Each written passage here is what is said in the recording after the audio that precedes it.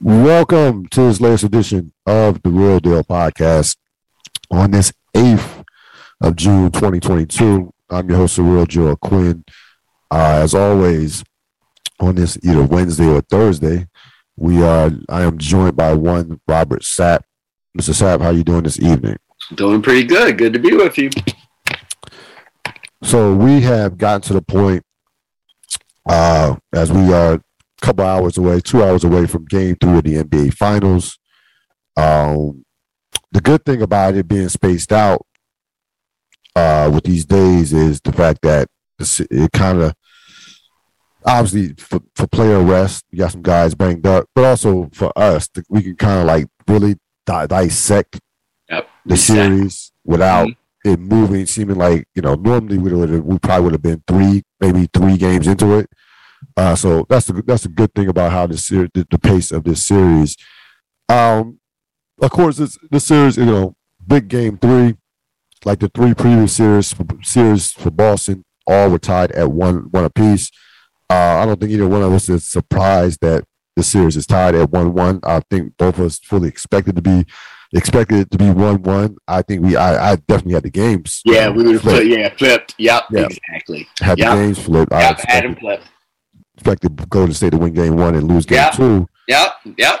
And in essence, the series has been determined by two quarters. You had Game 1, the fourth quarter. Boston goes 40-16, hits just everything, couldn't miss a shot. Golden State's in shock, and there you go. And in Game 2, it was the third quarter. Where Golden State went to work, and then this time there was no recovery from Boston. At the end of the third quarter, as they were down by 23 points, and that was that. Steph Curry doesn't play in the fourth quarter of Game 2. They were able to kind of cruise to a 19-point victory. A lot of things I still don't have a great feel for this series. It being only two games, there's still a number of there's still some adjustments that I'm sure that will be made. But I think that this will be a very telling game. Game 3s with the series tied are always kind of like, okay, I think this game will give us a sense of where this series could possibly go. It would stun me if this game is not super competitive. Yes. It would stun me. I feel it. How it goes, I agree with you. This one's up in the air. Because the great thing about, as you were saying, the great thing about this time is, they've had a lot of time to ruminate, especially the losing team. Ruminate, watch tape. So, you expect the home team that lost to come out and throw the first haymaker. Right. And then you expect Golden State to respond to that. They're not a mentally weak team by any stretch of the imagination. So you expect them to respond to that. And then, like you said, these third and fourth quarters have been so interesting. We know what Golden State does in the third quarter. Golden State, that's their quarter. That's what they do. And so you would expect a haymaker from Golden State at that point, and then it's the response by Boston. And that's just kind of like the ebb and flow. That's kind of expected, but then there'll be many, many, many, many ebbs and flows within that. Is my anticipation of this. I would traditionally, and I probably do in this game, lean towards the team that just lost. Right. And coming home.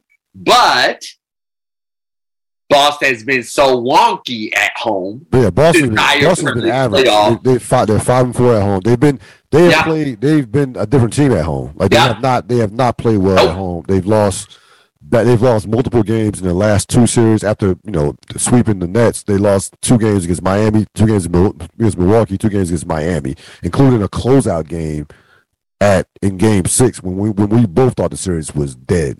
When they came back, when they took Game 5 from Miami and came back home up 3-2. So they, for whatever reason, who knows, that they just have not been the same team at home. They've looked way more comfortable on the road. And we know Golden State historically holds the NBA record for most wins in consecutive playoff series. Yeah, They've won they 27 series with at least one road win. So they're fine.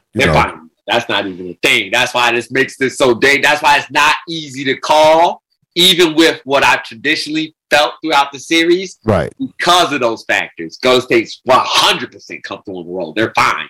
And Boston's so weird on the road in this series that you can't trust. I mean, at home in this series, you can't completely trust that they're coming at home.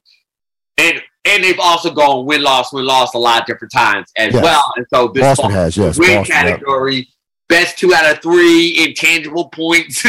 I probably that's why I lean Boston in this. But if Golden State wins this game, that is no shock at all. Not even close. No. Close to that. So I would probably say I have Boston winning a very, very competitive, very tight one. Maybe even a little bit reminiscent of game 1 against the Nets last second. We're very much do an overtime game in these playoffs. We very much do. So that would also be real nice to see. But yeah, so I think I would lean Boston in a close one for all the reasons that I stated. But no surprise it's going to stay win at all. A couple of interesting numbers. So game 1, those between game 1, game 2 was very simple. Golden State defensively was a different team. So game 1, they contested 49 of 85 shots, 53%, which is 57%. Only 57% of shots. Boston had 23 wide open threes. Game 2, Golden State contests 78% of Boston's shots. So defensively, it was a different ball game. And I went back and watched that game 1, especially that fourth quarter. They made them. They were getting. Boston got wide open looks in that fourth quarter. I mean, practice jump shots. So Golden State, from that standpoint, tightened up the series, tightened up the defense. Even as Boston was making threes in the first half of game 2, they couldn't miss it. The threes kept them in, but they were shooting like 28% on 2-point shots at one point. Like in the halftime, Boston was 10 for 19 from 3-point range and 7 for 28 from 2-point range in the first half of that game, of game 2. Once they cooled down from 3-pointers, then it was like, okay, then, they struggled to score. And that, of course, was spearheaded by one Draymond Green. Let's put all the antics and all the bullshit aside for a second. But with Draymond Green, the getting people's faces and the talking shit, the rest. Let's put that aside for a second. The bottom line is he really controlled that game with just how he guarded. So Jaylen Brown was 4 for 12 when guarded by Draymond Green in that game. Players are shooting 10% less their regular field goal percentage in these playoffs when they're guarded by Draymond Green. So, he got into their heads a bit with the Celtics. He kind of tried to turn up the volume of the intensity, things like that. But he guarded at a very high level during that game and really got them going, really got them spearheaded the defense, their defensive effort in holding Boston to 88 points. His antics and stuff like that will get the attention, but the bottom line is that his defense was spectacular in that game too. Which are you more concerned about for both teams? Are you more concerned about the fact that Boston has been outscored 73-35 in the third quarters of these games, or are you more concerned about Klay Thompson? Klay Thompson in the first 2 games, 13 points, 30% from the field, only 26% from the 3-point line. The short answer to that question is neither. The longer answer to that question is I think this is a series that will change from game to game. and the dynamics will change from game to game. And so what worries me most for Boston side is that they are making errors that I know that the coaches have been harping on. And so the other difference in that game, too, was the turnover. Yes, that was yeah. And you would live ball turnovers at that play from Golden State, and so you can't have that sloppy play on your side because that's the thing you're trying to capitalize on. So that has to be buttoned up. That has to be completely buttoned up on your side. They turn the ball over that many times, they lose the series. It's just that simple. We don't even have to have any more deeper conversation than that. So that, and then that third quarter troubled me because I like overarching Boston. You win one game on other teams on court. That's the goal. Right. You hit the goal. Split the difference. Yeah, that's what you want. But that third quarter troubled me because they were coached to come out and play hard, aggressive, deep, and for them to be so discombobulated by Golden State's offense and what Draymond Green was doing defensively, because nothing that they were doing was something different than they've ever done. Like they've always done this. Draymond Green's always played like this. Yes. And so nothing was different. Like this is how they win games. And so to be impacted at in such an impactful way, on known quantities and known habits, it just makes me worried. That concerns me. And then on Golden State side, there's not a lot, honestly, that really concerns me on Golden State side. Klay's a streaky shooter. That's why he's not Steph, because he's more streaky. It's just that simple. Yeah. And so the thing with Klay is that he can take off offensively in any given quarter. The thing that's been more concerning is the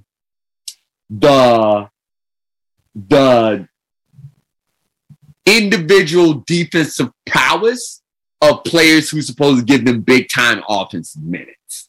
I do think that. Poole. Yep. That I do think can be continuously exploited, and over the time of a series, it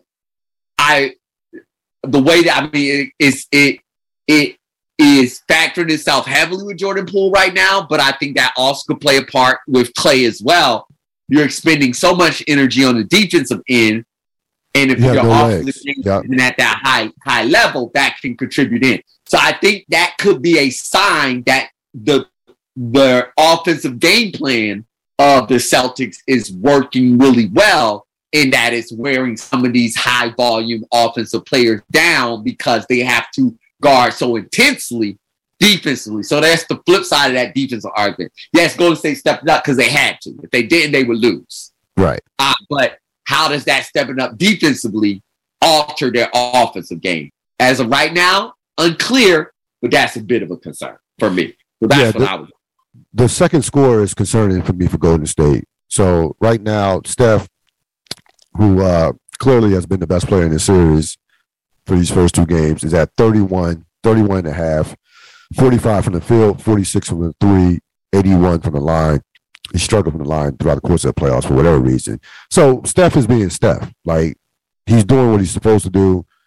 You said that's what you wanted to see, and you're seeing it. Yeah, Steph is. I have no like through the first two games. Yeah, he's playing like a superstar. But I actually have been fine with the Celtics defense on Steph minus the first quarter of game one. Yeah, that was the only player. Yeah, that was the only like real mental meltdown. Yes. So outside of that, Steph has been working for his offense, and he's a great player. He's going to make some tough shots. So like, I'm fine. Like, Steph is going to be Steph. Right now, their second scorer is Andrew. Their second leading scorer is Andrew Wiggins at 15 and a half. Right. And that, to me, I don't think that's like that can last from a standpoint of what I don't expect Wiggins to go too much above that with his defensive assignment for the fact that he has to guard Tatum and sometimes even Jaylen Brown. So Wiggins is not going to have 25, 30-point games. It's just not going to happen. So to me, you bring up Jordan Poole, despite what happened in game 2, he got hot at the end of the third quarter, but for the most part, he's been a non-factor. Like that, it's like he hit 3 threes. Those are the front running points. Yeah, he had about those. No, those don't count to me. Those are front running points. Yeah, you hit 3 threes in the quarter, back-to-back threes at the end of the quarter. The game was decided. So yeah, he has not done anything in meaningful minutes. Nope. He's been the target. And he's a liability defensively. Yeah. And that we will talk more later. Just tease it a little bit about the importance moving forward in terms of the NBA of the two-way player. I think it's really been exploited to a high degree in these playoffs. And what I learned, you gotta learn. You gotta play both ways. Like you have to. You got to. So that's why, and we didn't bring him up, but that's why the Gary Payton II coming back was big, huge for them defense. I underestimated how big that was. I'm going. No, it really was. I didn't know what he could give him. I didn't think he played way better than I thought. This dude played in a month. He made an immediate impact. I mean, immediate. Gary Payton's my favorite player. I'm just like, I feel like. But even with that, I'm like, I feel like they're making now. I don't know if he's gonna make that much of an impact. Boy, was I wrong. No, he was all over the place.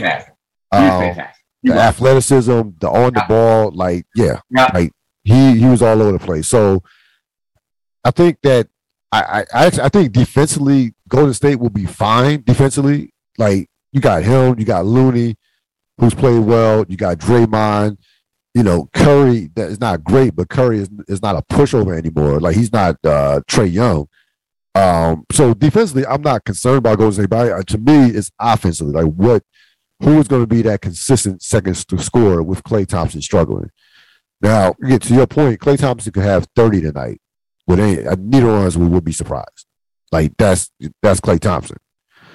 But I think I do think Boston clearly has more of those two-way players on their team. Like they're loaded with those guys that can go both ways and play both ways at a relatively high level. So that, and also with Boston getting to concerns too, injuries and the health. Like that is a huge one. And two people in particular, Robert Williams and Marcus Smart. Robert Williams couldn't move the last guy. I mean, Robert Williams couldn't he was moving what happens with Robert Williams, he'll have these spurts where he blocks a shot, but then it's 6-7 minutes where he can barely he's not the same player. There you go. So him finishing the series concerns me. Yep. And Marcus Smart as well, to a lesser extent, but still, like that ankle, that quad, luckily, for them, these games are going to be spread out. The only 2 games they're going to do every other day are going to be today and Friday. Everything else is going to be spread out a couple of days with the travel and what have you. See, here's the deal with players like that. And this is why you're 100% right in terms of like, can they even, especially Robert Williams, can they even make it through the series? Because their value is that they have to maximize their motors and their physicality. That's their value. Yes. They're not valuable. They're not starters if they can't do that. No.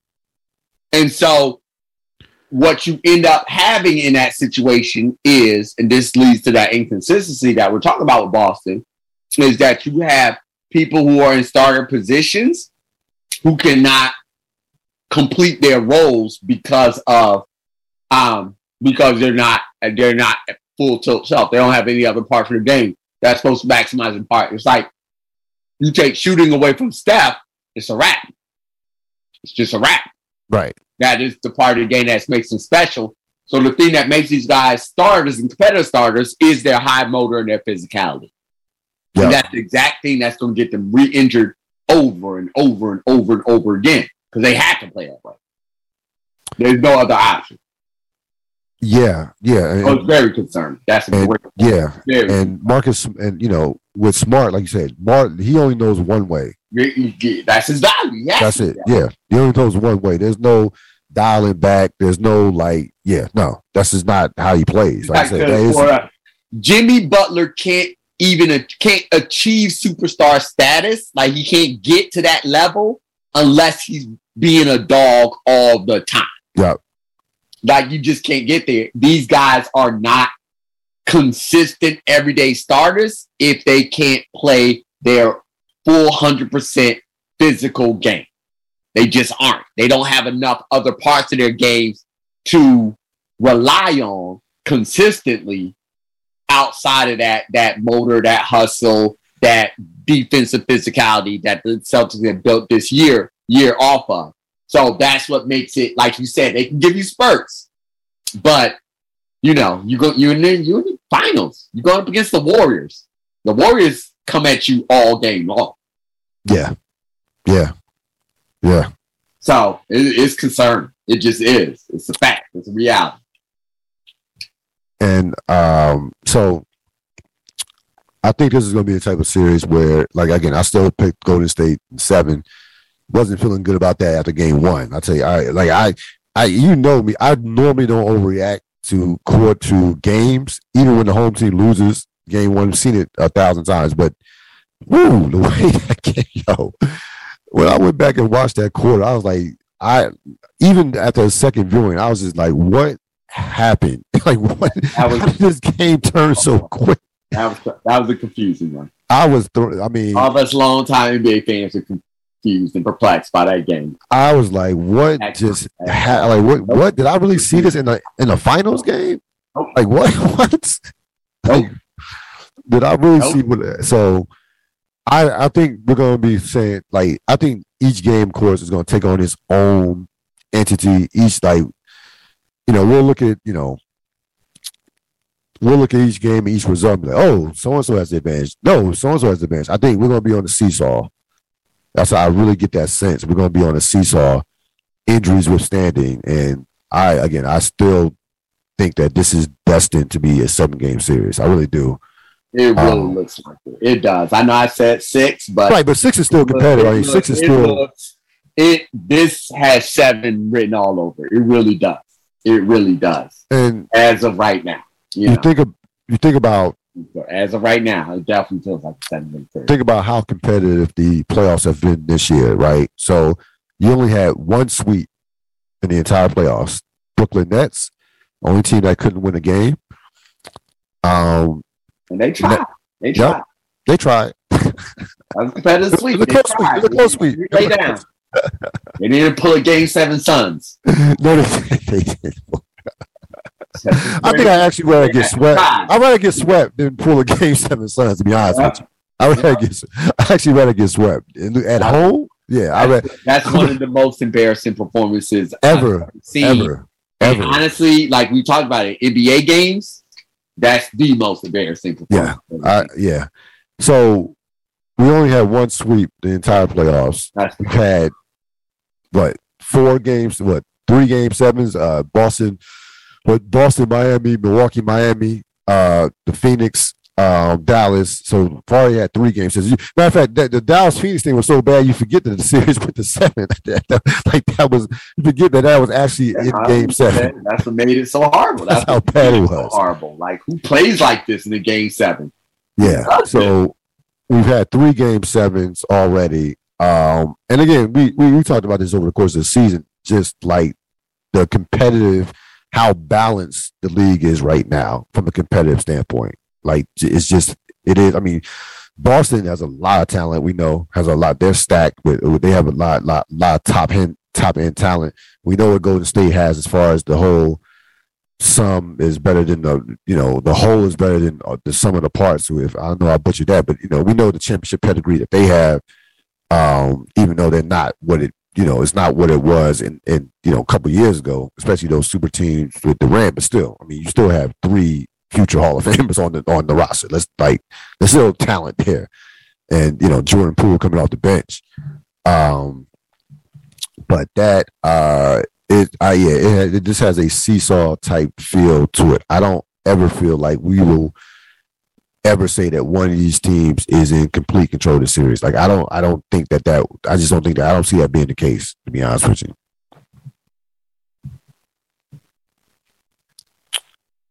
So thought about this what was it yesterday? Yeah, yesterday. So Pat Riley, right? The great Pat Riley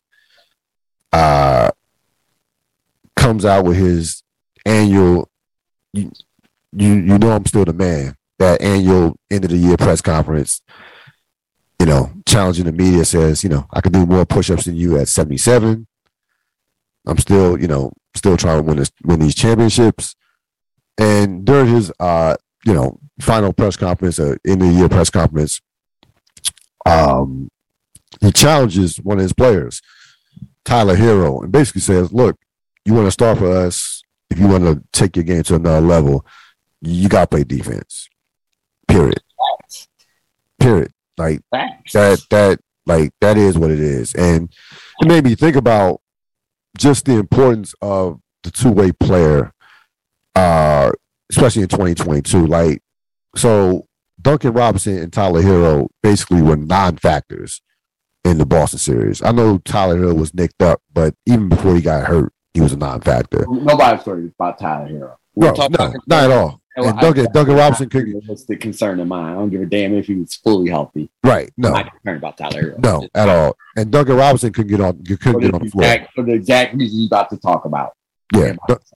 Duncan Robinson couldn't get on the floor. Mind you, they played Duncan Robinson. They just gave Duncan Robinson $90 million a couple years ago. So if I told you like 2 years ago, right? If I asked you this question during the bubble, because that's when Tyler Hero exploded, right? During the bubble, he probably was their third best player behind Jimmy Butler and Bam during that playoff run, or maybe fourth, because Dragic was great too before he got hurt. But he was a rookie, and he's going against the Celtics, shooting the lights out.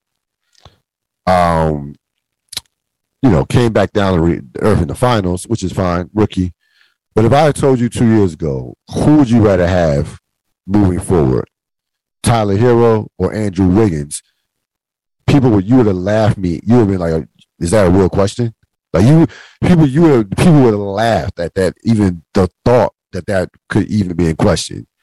As we stand here, June 8th, 2022, I don't think there's any question that I'd much rather have Andrew Wiggins moving forward than Tyler Hero. Like I like, it's not even a debate. Like, for what Andrew Wiggins does,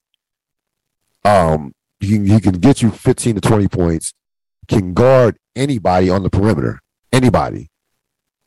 Like, that value in today's NBA is priceless, absolutely priceless. And there's just not that many guys that can do that. Like, the Celtics have about 5 of them. I feel like when you talk about Smart, Brown, Tatum, even like Horford, even the point guard, Derek White, like they have them in. The Celtics have more of them. They have the most out of anybody in the league in terms of those guys that can defend and will not and don't, and also can do damage on the offensive end. It won't hurt you on offense where you're playing 4-on-5. But that is, if you're drafting, if you're a franchise that's drafting, if you are somebody that's building, you have to think about, can this guy play in the playoffs? Both ways. Can you, we know the regular season, anybody can play in the regular season. Like, anybody can score. You playing against some bad teams, you catching teams 4 games in 5 nights, so on and so on. The game it's nowhere near as intense or as physical as the playoffs. So that's a whole nother ball game. You need that depth anyway to carry you through the season. But if I'm going to pay a guy, if I'm going to get Tyler Hero's going to be up for extension. I'm looking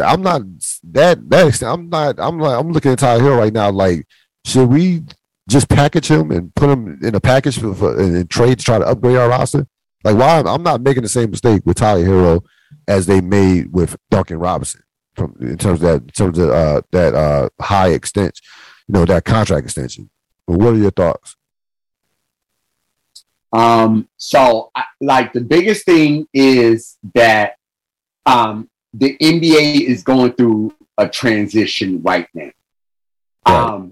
As you were talking, the thought that kept coming to my mind is the NBA is becoming more and more like the NFL day by day. And what I mean by that is that, like, because I was listening to you talking, and a thought came to my mind: when are they going to start running like specific offensive and defensive packages?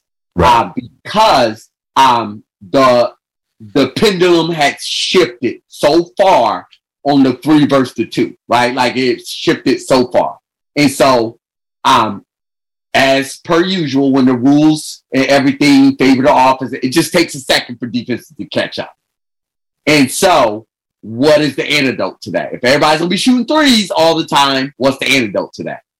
The antidote is you're going to need a lot of people with the ability to be able to switch and guard various different shooters, for lack of a really inarticulate way of saying that, or really simplistic way of saying that. Or find a simplistic way of saying that. And so you have that as the reaction, but of course, basketball is not football. You don't get to have packages out there. So of course you need the people out there to be able to put the ball in the hoop. And so as this shift is developing, you're like, you were talking about playoffs. I was actually thinking like way lower in terms of the skill sets that need to be built in, honestly, the AAU. You know, like that's what everybody, like that is where the churn and the transition is happening. Even younger than that, but I can't even, that's even outside of my depth of knowledge. I mean, completely outside my depth of knowledge. And I know very little about the whole AAU scene, but what I do know, I know about the transition and what teams are looking for at the higher levels, college, the high schools that churn out McDonald's All-Americans or whatever they're called now. And then ultimately the NBA, and then ultimately winning franchises, and ultimately championship franchises. That talent level grows and grows and grows. It gets more refined and refined as you go up the levels. But essentially what the shift is that's happening that you're talking about is that because so many players were becoming multiple offensively, you needed a reaction to that. And the reaction was you needed people who could defend multiple positions. And of course, in basketball, that's going to be, you need to be long and lengthy to be able to do that, and quick and athletic to be able to do that. And then you add scoring on that. I keep hearing this over and over again. You need long, lengthy, and scoring and athletic. I'm like, yeah. Everybody needs that. You're right. Everybody needs that. The problem is there's just not a lot of that to go around, and it used to be more rare in past years, and it's getting more plentiful as the times that are going on. And so, to your point, that is going to be what teams in the NBA are looking for, and that better be what colleges are developing, and that better be what high schools are developing, and that better be what parents are challenging their, like how that whole process goes. And so it's going through a shift. You're absolutely right. This is going to be the athlete du jour, so to speak, for the next few years. Yeah, I just thought about something. So there was a point where I would say about 10 years ago, maybe less, about 10 to 12 years ago, where you had guys that classic back-to-the-back center, right? Al Jefferson comes to mind. Like that, even Brook Lopez early in his career, right? Lived in the paint, big center, lived in the paint, could score, could play in the league, and not only play, could be, those guys were borderline all-stars per se. And then, the Golden State happened and just destroyed all that. Small ball, the space and the three-point shooting exploded, and those guys could no longer cover enough space to where, like, to your point, you need a athletic center, power forward, the Anthony Davis, Giannis, somewhere. Those are the highest level in terms of that, in terms of the power forward. Ultimate. Yeah. Right. But you need a guy. Even you need a guy. You know who's great at it in Washington this series? Kevon Looney. Like he is great at switching out on guards and not in to where he allows your defense not to be compromised. Not a super, and by the way, of course, not a star player or an all-star or anything like that. But that is the baseline of the type of big man that you need, defensively, especially defensively. Even I'm not even talking about the two-way aspect, but just covering that ground. But going back to my original point, those guys, the Al Jeffersons, those big lumbering centers got washed out. They got pushed out the league. You know who's about to get pushed out the league now that I can see coming? These spot up shooters. Yep. So like the Duncan Robinsons, where you need a lot of now, they're guys like if you can't somewhat put the ball on the floor, then it's gonna be hard. It's like these guys are more athletic. The wings are more athletic. Like just catching these catching, you're gonna have to have like a Dell Curry type release to survive. If you don't have a skill set that as a 3-point shooter to where you can put the ball, they at least somewhat put the ball on the floor. Like I would say the baseline for that is somebody like Joe Harris. Like Joe Harris is a great 3-point shooter, but he doesn't need a lot of space, but he can put the ball on the floor and get his shot somewhat. Now he's not a creator, but he's creative enough to get his own shot off putting the ball on the floor and shooting threes. That's the baseline. But the Duncan Robinsons, these dead spot up shooters, those guys are going to get washed out. That's gone. They're like that work. That's great for college. There'll always be a place for those guys in college, the way the game is played. But in the NBA, nah. In high school, of course, high school and college, because the way the NBA is too athletic. It's too athletic. And again, we're looking at like if you want to compete for a championship, if you want, looking at these teams, and if you like all the championship caliber teams have these two-way guys. Like Milwaukee, when they're healthy, Middleton's not a great defensive player, but he's decent enough. Drew Holiday is one of the better two-way non-superstars that you have in the league. Like that guy can impact the game and score 10 points and impact the game with what he can do defensively and guard multiple positions. So all these teams that are legit title contenders have at least minimum two guys of that ilk. Memphis has enough to protect Jai from not being embarrassed, even though I think Jai is serviceable defensively, but he's so ridiculous offensively that it compensates for his, makes up for what he doesn't have is not defensively. And he doesn't hurt you defensively, by the way. But they have got, Jaren Jackson Jr. They have guys who are lower on the totem pole who play both ways, like Dylan Brooks, and even Bane, even a guy like Bane, like that guy. That's the baseline. Like he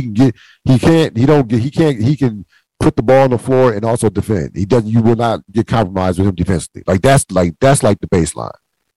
But even somebody like who used to play like a Kyle Korver, even like a JJ Redick couldn't play. He can't play right now. I mean, he's retired. He's on the way to retirement. But even prime JJ Redick in NBA could not play right now, I feel, and be on a championship team. Yeah, he could play in the league, but in the finals or in a high intensity playoff game, nah. Nope. He's gonna be sitting right next to Duncan Robinson. So it's to your point, it's gonna be interesting. I think defense is a mentality. So like that, I think depends on who drafts you and what have you. Like, if you go to Miami Heat, you have to play some defense. Like certain cultures, certain places you go, you're gonna have to defend. Golden State, you're gonna have to defend. Certain spots, you're gonna have to defend. But you made me think of something when you said in terms of offensively, yeah, those days, that spot up shooter that day.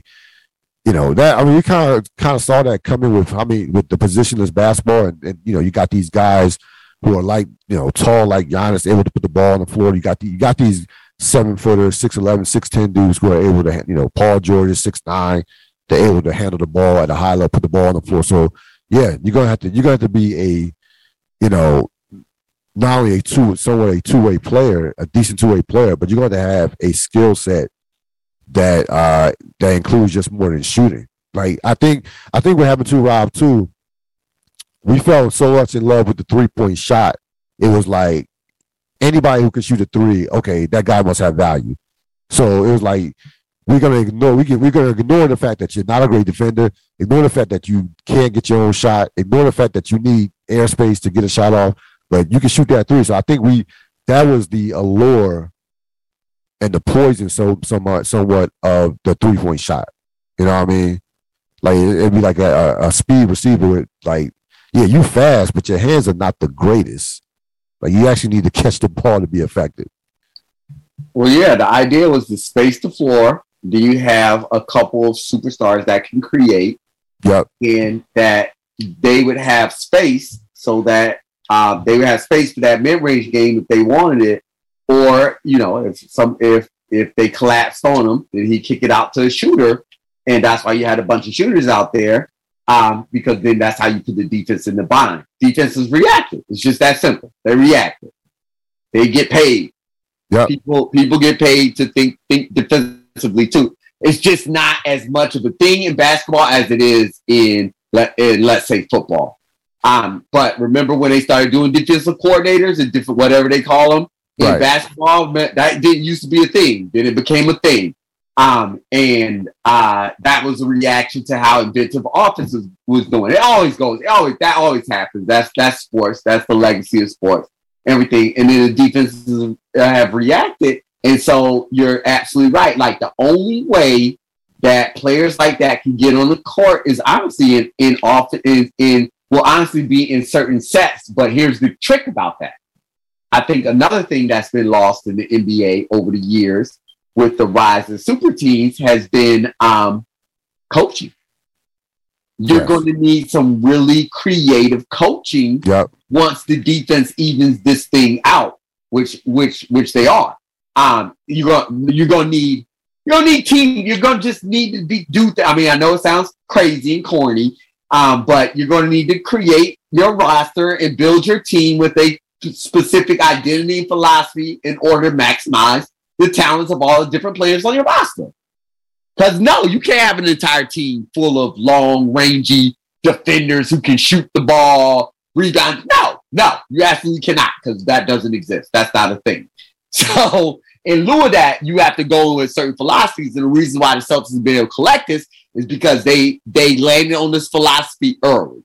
Yes. But they're not going to have a monopoly on it for long. No, because those guys don't get paid. Everything is a copy. They say about every league is a copycat. Everything is a copycat. Yep. We want the latest, newest thing that everybody wants. We all copy. It's copy. That's what we do as humans. So that looks successful. Oh, we doing that too. So best believe you absolutely right. Even if you're a project, they're gonna go over the long rangy, for lack of better, we're just being very brief in these descriptions, no nuance in this. They're gonna go for the long rangy defender prospect right now more than the shooting prospect, just the shooter prospect. 100%. Yeah. That's just exactly where we are. Yeah, they're gonna say, can you guard Jason Tatum? Period. Can you guard, Kevin Durant? Can you guard? Yeah. So that is the way that the league is going. Listen, I'm 100% for it. Like I think defense matters. Yes, it does. How about this? These are the two best defensive teams in the league. They are. So they they are. You got it does. Gotta play a little defense. Gotta play a little defense. Like half the game, as a matter of fact. So kind of like really matters. Like really matters. Yeah. No. You should be able to do that too. To be called a professional basketball player. You really should. So it'll be interesting to see again how the series plays out. We both think that this probably is going to go to 7, and that these games. I'll say this. I don't think that we will get the blowout. I don't think we're going to get that tight. Like the Miami thing, where it's I don't Yeah, I don't think we're. I think we're in for a couple close games here. If I really the do. Celtics get smashed in the third quarter again, That'll be very concerning. Oh man, how do you say the coach's name? I don't want to mess it up. Udoka. Yes, we'll kill them all.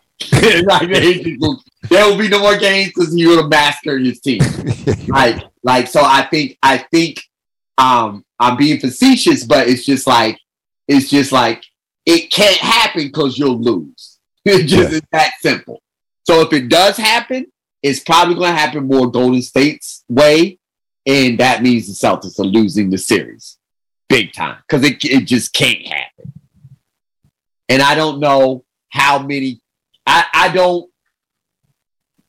Golden State's just not built as a team with a team that's just not overwhelmingly offensive, and it's hard. You can't overwhelm Golden State offensively, honestly, to just create the number of blowouts there. So I just think the style of play the Celtics have to play in order to keep it competitive, and Golden State just don't just let go of games like that, just leads to a competitive series. It just leads to it. Because I will say the one thing I have been the most impressed about with the Celtics this entire playoff run has been their, and it's just honestly, it reminds me so much of young Golden State. Just relentless. They just play. And they are competitive. They just want to compete all the time. Even at times I'm like, I think y'all should maybe chill, let this game go. Like, be honest, they just keep competing. I'm just like, okay, you boys want it all the time. So I think there's also talk about culture, what's built in. I think that's just also built into both of these organizations, which is also why a blowout outside of being overwhelmed, which Golden State can absolutely do.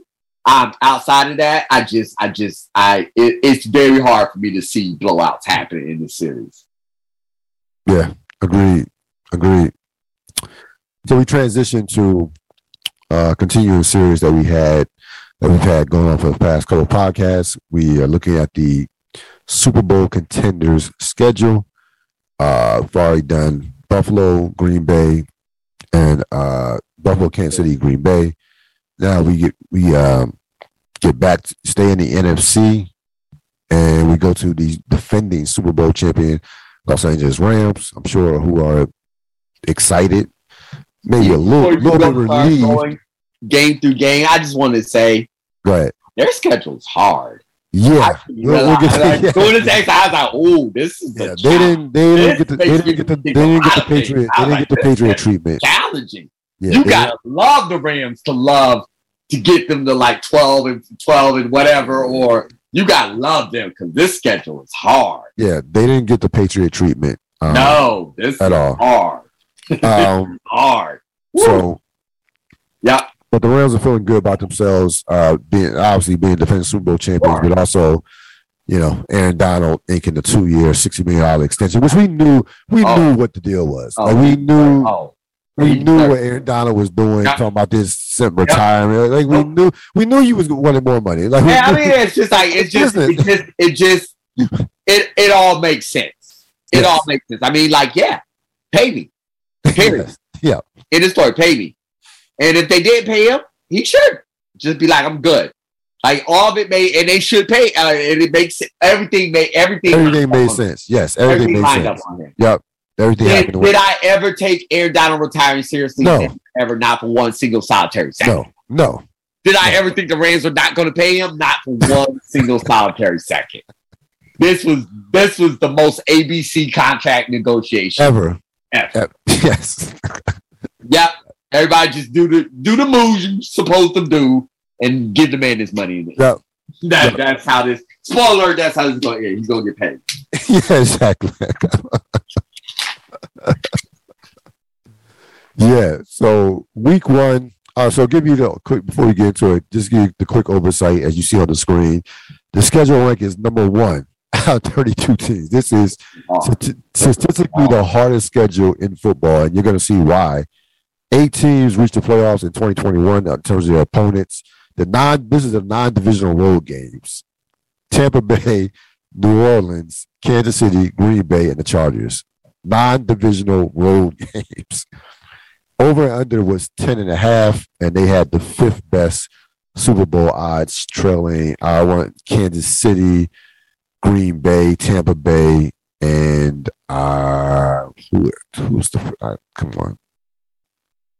I want to say it 4. Buffalo, Kansas City, Green Bay, Tampa Bay. Yes, those are the 4 that were ahead. Tampa Bay might have been 3rd, whatever. They had the 5th best Super Bowl odds. So week 1, of course, they opened up the season against your Buffalo Bills at home, NBC. I've been consistent with that. I had that as a loss. Same. At Atlanta, if you're coming off a loss, no better way to rebound than basically the Atlanta Falcons at home. That's a home game. That's a win. Same.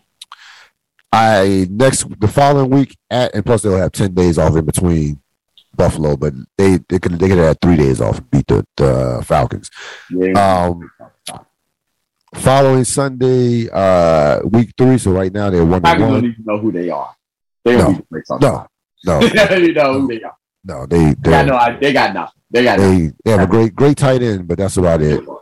Yeah, sure. Yeah. Week 3 at Arizona. Yep. So they get inside the division. I had that as a win.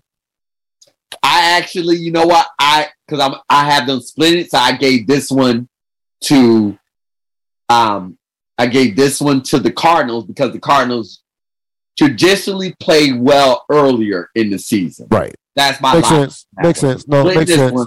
I'm giving we're both going to say record. But if I'm trying to eke out wins, I'll have them sweeping the Cardinals.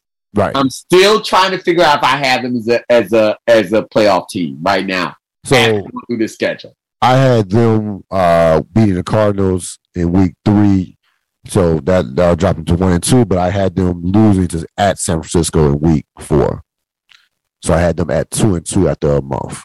I split this one as well. I just can't remember what the split was. So I'm fine. So I mean, if you had Arizona winning, losing, I think I had them going back. I think I had them winning this one. Yes, okay. I agree. Yep, I had them winning this one. So week 5, week 5, they will host the Cowboys. I had that as a win. I had it initially as a loss, and I was like, if the Rams going to be the team that people are telling me they are this year, then I flipped that to a win. Week 6, they gotta win. They gotta win that game. They have to. Yeah, no, that'll be a big game. Week 6, hosting Carolina. Had that as a win, so I had them right now through 6 weeks at 4-2. Yep. Through 6 weeks. Week 7 is a bye, and then they go host San Francisco. I also had that as a win, so I had them splitting with San Francisco. I think San Francisco is going to be more. They'll be more identified what team that they are. Of course, if there's no Debo, if something like that, then this is an L. But I put this as a win for the Niners.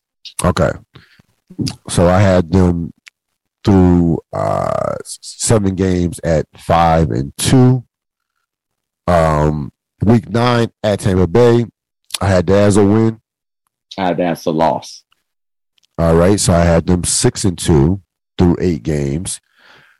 Week 10 against Arizona, I had that as a loss. That's my W for them. So they had 6-3. Then they go at New Orleans. I had that as a win. Agreed. At Kansas City, back-to-back weekends, I had that as a loss. Yep, agreed. So at this point, 11 games, I had them at 7-4 through 11 games. Week 13, I had Seattle had that as a win. Vegas, back-to-back home games. I had that as a win as well. Hey. Now, that's very tricky because that's a short week. This 4-game group, this is the one I got really, because it's so challenging not knowing what the Broncos and the Raiders are ultimately look like. So I think if I'm giving it to them, those are the two I'm giving. But I really think they lose one of those games, but I couldn't because I'm giving to. Anyways, we're getting ahead. So, I mean, I agree with the L on that, but we're just making up it anyway as of right now, just based on information that we have. I'll give that an L, but boy, am I not confident in that. I mean, a win, but boy, am I not confident in that. From a schedule standpoint, that's very challenging because it's Sunday to Thursday, so but I'm not confident in that one. But the thing about it, both those games are at home, so they don't have to travel. Yeah. So that made it easier for me to make that pick. So I have them after 13 games at 9-4. Week 15 at Green Bay on a Monday night. I had that as a loss. Same. So 9-5. Week 16, Sunday, Christmas. They are hosting Denver. I had that as a win. Same. So I had them. That's 10. I don't feel great about it. That's 10. That's 10-5. Week 17 at the Chargers. I had that as a loss. Same. And week 18, and I think they will definitely need the game. I think that at Seattle had that as a win. Yep. So tally it up. The final record I had was 11-6, and they make the playoffs. I think as it stands right now, I had them at 9-8. Whoa.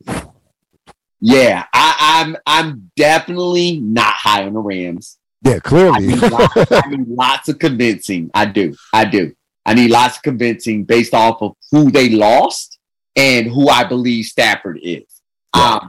And I'm just not. The Super Bowl win didn't convince me enough to me to think, oh, this is a defending champion that I can believe in.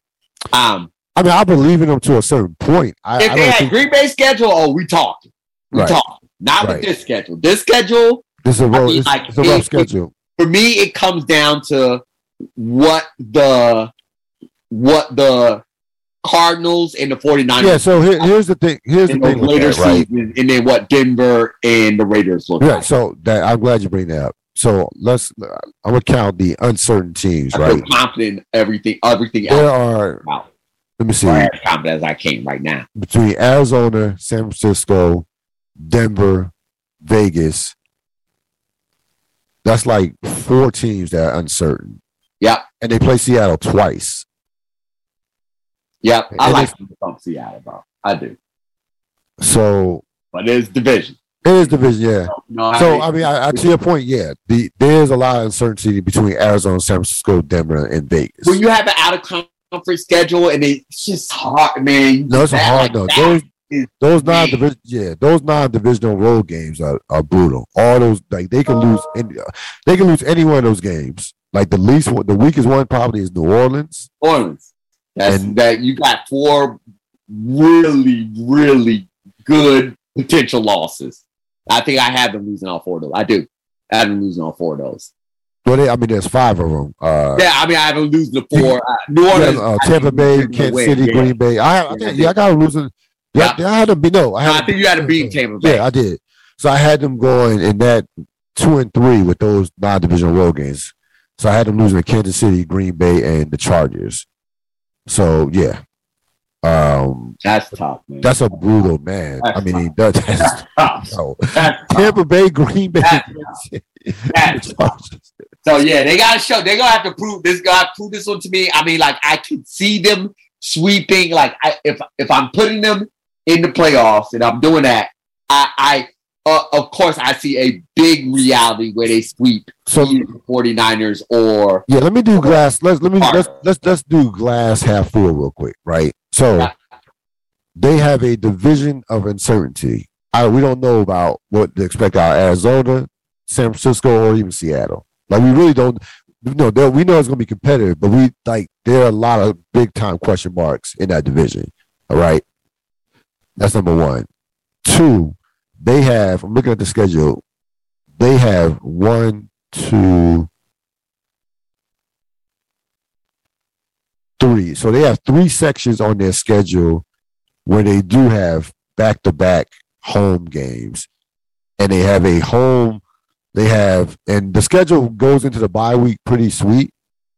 To be honest with you, you host Dallas, you host Carolina, bye week, you host San Francisco. That's a nice stretch in terms of getting healthy and not facing that devastating team per se. Yeah. In the middle of the season, like that's a nice stretch. Coming off a bye week at home, I always thought is one of the most underrated things that could jumpstart a second half of the season. Like if they will enter the bye week at home and come off the bye week at home. Like that's big, especially I'm really looking at it now. Yeah, that's a nice like that.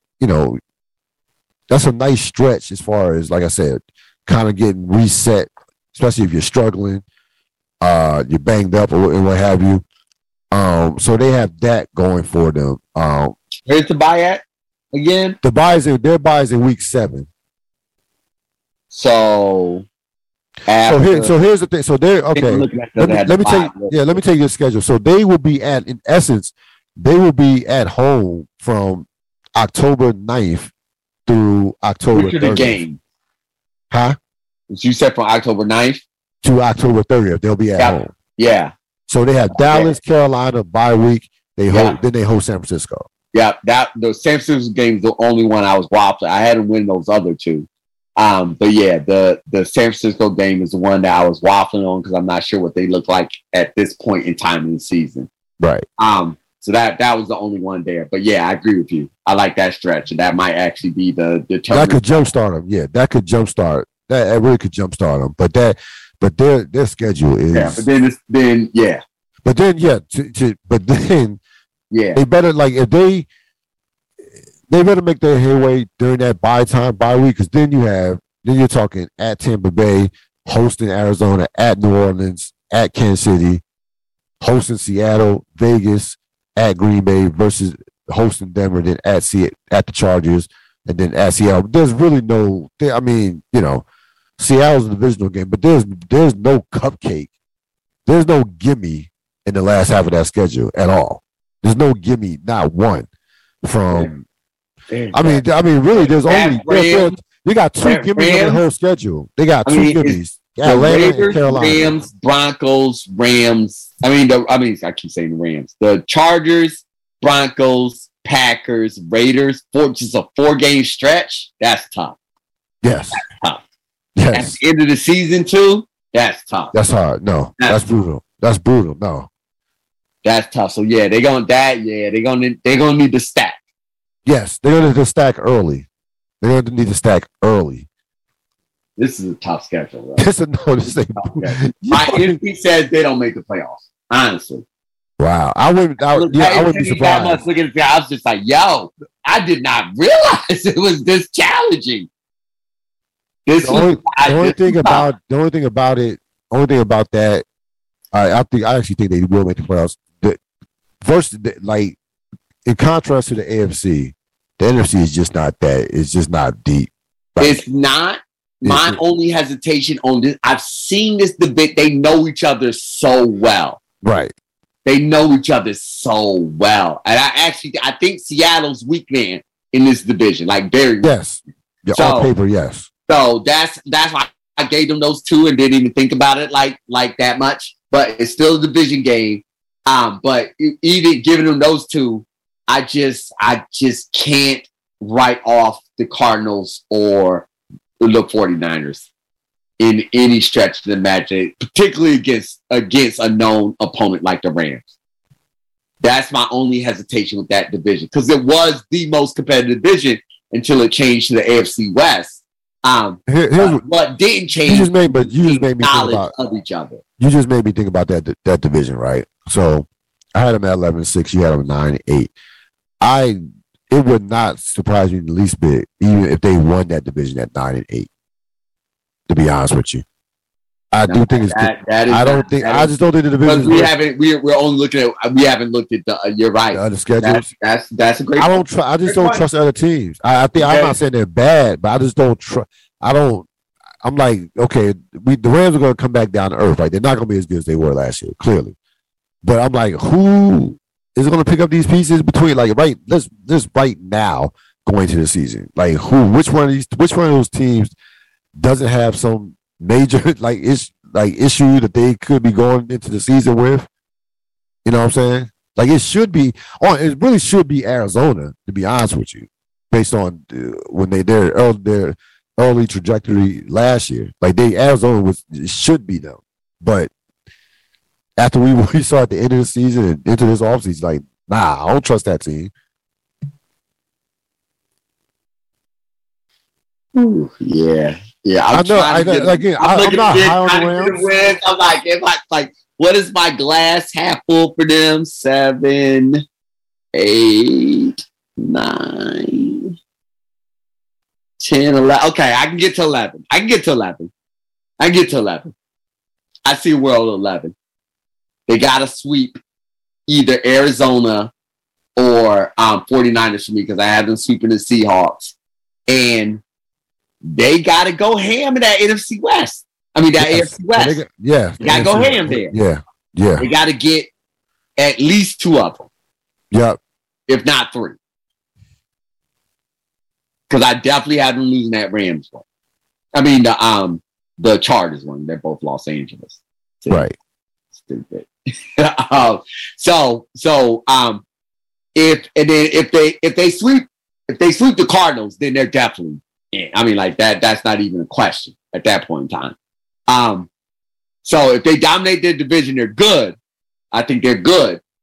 They just need to dominate their division and split the AFC West. And I don't even know those non-divisional road games. I don't know. That will if they're doing let's look at it this way, right? Let's go through the NFC real quick, right? Even without looking at all the schedules. Then they are the team we thought they are. Let's look at the NFC. Okay. They go like 4-1 against that. And count count how many teams do we trust to make the playoffs? Put the NFC West aside throughout the NFC. Let's go to the NFC in each division.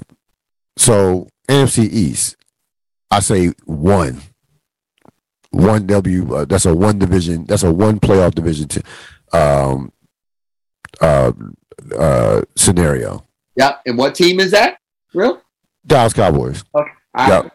What did you say? And if it's not, by the way, if it's not Dallas, I think it'll be Philly. No, I'm saying no. I'm giving the candidates. I'm giving the candidates who I think could come out that division. And those two right now, those are the 2. Nobody said you was rooting for the Cowboys, real. Nobody said that. No, okay. All right. Just want to make that clear. The NFC North, Green Bay. That's it. Yeah, that's it. I don't trust any of those other teams to be the playoff team. The AFC South, Tampa. That's it. That's it. So in terms of who you can count on, that's what. There's always like, of course, there are gonna be some surprises and what injuries things like that. In terms of, that's it. That's it. That's not like that. That's literally that's the thing that they have going for them. Like the rest of the conference is that bad. Yep, and they're the ones in their division, right? And then there's the one that has potential for multiple. Yes, their division, the AFC West does have potential for multiple. Like I can see a scenario. You probably have like if I don't think the NFC West is as good as it was, so I don't see 2 coming out of there. So then you got the NFC East lessers and the NFC North lessers fighting it out for that last playoff spot. Right. Somehow Minnesota sneaks in there, their schedule, or the Commanders could sneak in there. Haven't looked in their schedule yet. I don't see the Giants having a chance in hell. Detroit don't have a chance. No. Carolina, no. Atlanta, no. Chance at all. Atlanta, no chance at all. just the whole NFC South, no chance at all. Bye. Everybody get out. Yeah. So yeah, I mean, like you're probably looking at some combination of Philly or the Commanders and I don't think anybody else. I think Minnesota is the only one that could even sniff a potential playoff bid. Yeah. I agree. So you're looking at some combination of that for that, unless 49ers are surprising. Let's just go with that. 49ers are the ones I don't think make the playoffs. Yeah. But regardless, this is a brutal schedule. One of the toughest I've seen a defending Super Bowl champion have in a while. Like that schedule was significant. That was significant. Because if you would have asked me before looking at it, I said, oh yeah, they'll win 12 games. 11, right. Sure. Right. Yeah, absolutely 11. They're gonna earn those 11. If they get 11, they're gonna earn them. And 12, whoo, yeah, that's tricky. So to your point, I'll put it you this way: if they win 11 games, they can absolutely win a championship. Yeah, If they win 11 games, they are Super Bowl contenders. Now this is a man's schedule. You are good you're good if you make it through this and in the playoff. You're good. Can't nobody say you're not good. No. Because you can't just get there beating the bottom feeders. No. There's not enough on there. No. So you got to win some pretty big games with some really good competition. On the road. Win more than field goal. And then there on the road. Yep. All the things. So that is the Los Angeles Rams schedule. Of course, the defending Super Bowl champions.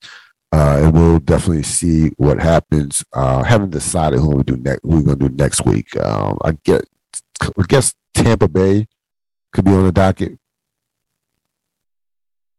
Yeah, I guess Tampa. I said I can't even remember. It didn't even matter who it was because it just is what it matters is what it did to my soul. Is they said Bills, Buccaneers in the Super Bowl. I can't remember that. I can't. No. That would be so not fun for me. That can happen.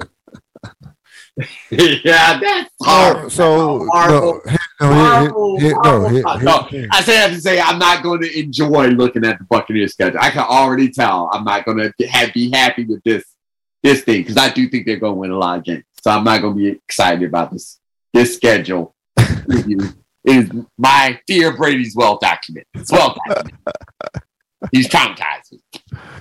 I'm traumatized by that man. I am. Rightfully so. They better not be, but I am. I definitely am. Rightfully so. So last week, June 2nd marked the 20th anniversary of what many consider to be the greatest show of all time. It's definitely in that top 5, golden age. I mean, like you can't.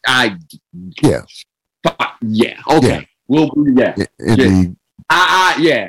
I will argue. I will make that argument for top 5 and feel great about it every single time. Yes. The Mount Rushmore shows. The Wire, of course, celebrated their 20th anniversary. Has been in which on June 2nd, June 2nd, of course, 2002 came out on HBO, and again when this came out.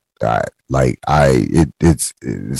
tells me how old we're getting because 2002 was a very distinct year for me personally, graduating from college and things of that nature. So 2002, vividly remember 2002, and I don't. So HBO ran season 1 of The Wire on this past Saturday, and of course, I watched every episode even when I was at supposed to be working. I just couldn't. I caught it, in episode 2, and I was upset that I missed the first episode. I didn't even know what was coming on like that, and from a marathon as a marathon on HBO. But I was like, this is I couldn't stop watching. Like like literally, I couldn't stop watching it. And you know, I recently watched The Wire because we did a rewatch on it, so it hadn't been that long. But you just you learn something new every time you see it again, and it's like it's better than ever in terms of watching it, and especially with season one, the character development, the slow burns of the plots. You know, when it clearly was started off slow. You know, first 3 or 4 episodes and the first 3 or 4 episodes. But it it is to me the greatest show of all time. It is a show that is just, there are things that are just timeless. Like there are books, movies. There's certain things. We talked about The Godfather like last couple months ago. There's just stuff that's just is just a work of art, and that's the feeling I got in terms of rewatching the first season. What are your thoughts on this show 20 years later? Yeah, that's 20 years later is my thoughts. That's a long time. No, I remember it like yesterday. I always talk to my brother about this. I give him credit as being the one who introduced me to The Wire, because he did. I just remember it. The way that I give him shit about it all the time, because it's just like, he was like, there's this show with these cops, but they're like all drunks and they're horrible at their jobs. And they're like going after like crime, but they can't find it, everything like that. I was just like, what is this show that he's talking about? And then when I actually watched it, of course it's The Wire. It's a million times deeper than any of that. But I always just laugh about how he first described it to me, and then what it ultimately unveiled itself to be, and then how big of a fan I became of it. Like my great quote that's been said a million times, but we were saying it to each other, I think, before it was quoted in papers. Is just what I talk about. Watching Wire is like reading a book. It's a novelization. It's a television novelization, and it's not even writing that's ahead of its time. It's just writing that's timeless. And that's what you're talking about when you're speaking to shows like this and movies like The Godfather. It's just because the themes are so classical, so nuanced, and it's not stuck in one time period. So, for an example, think about The Wire. Like, even though they're using pagers, it's not about the damn pagers. Like, that has nothing to do with anything. So it's like, it's not, the time period doesn't mean anything.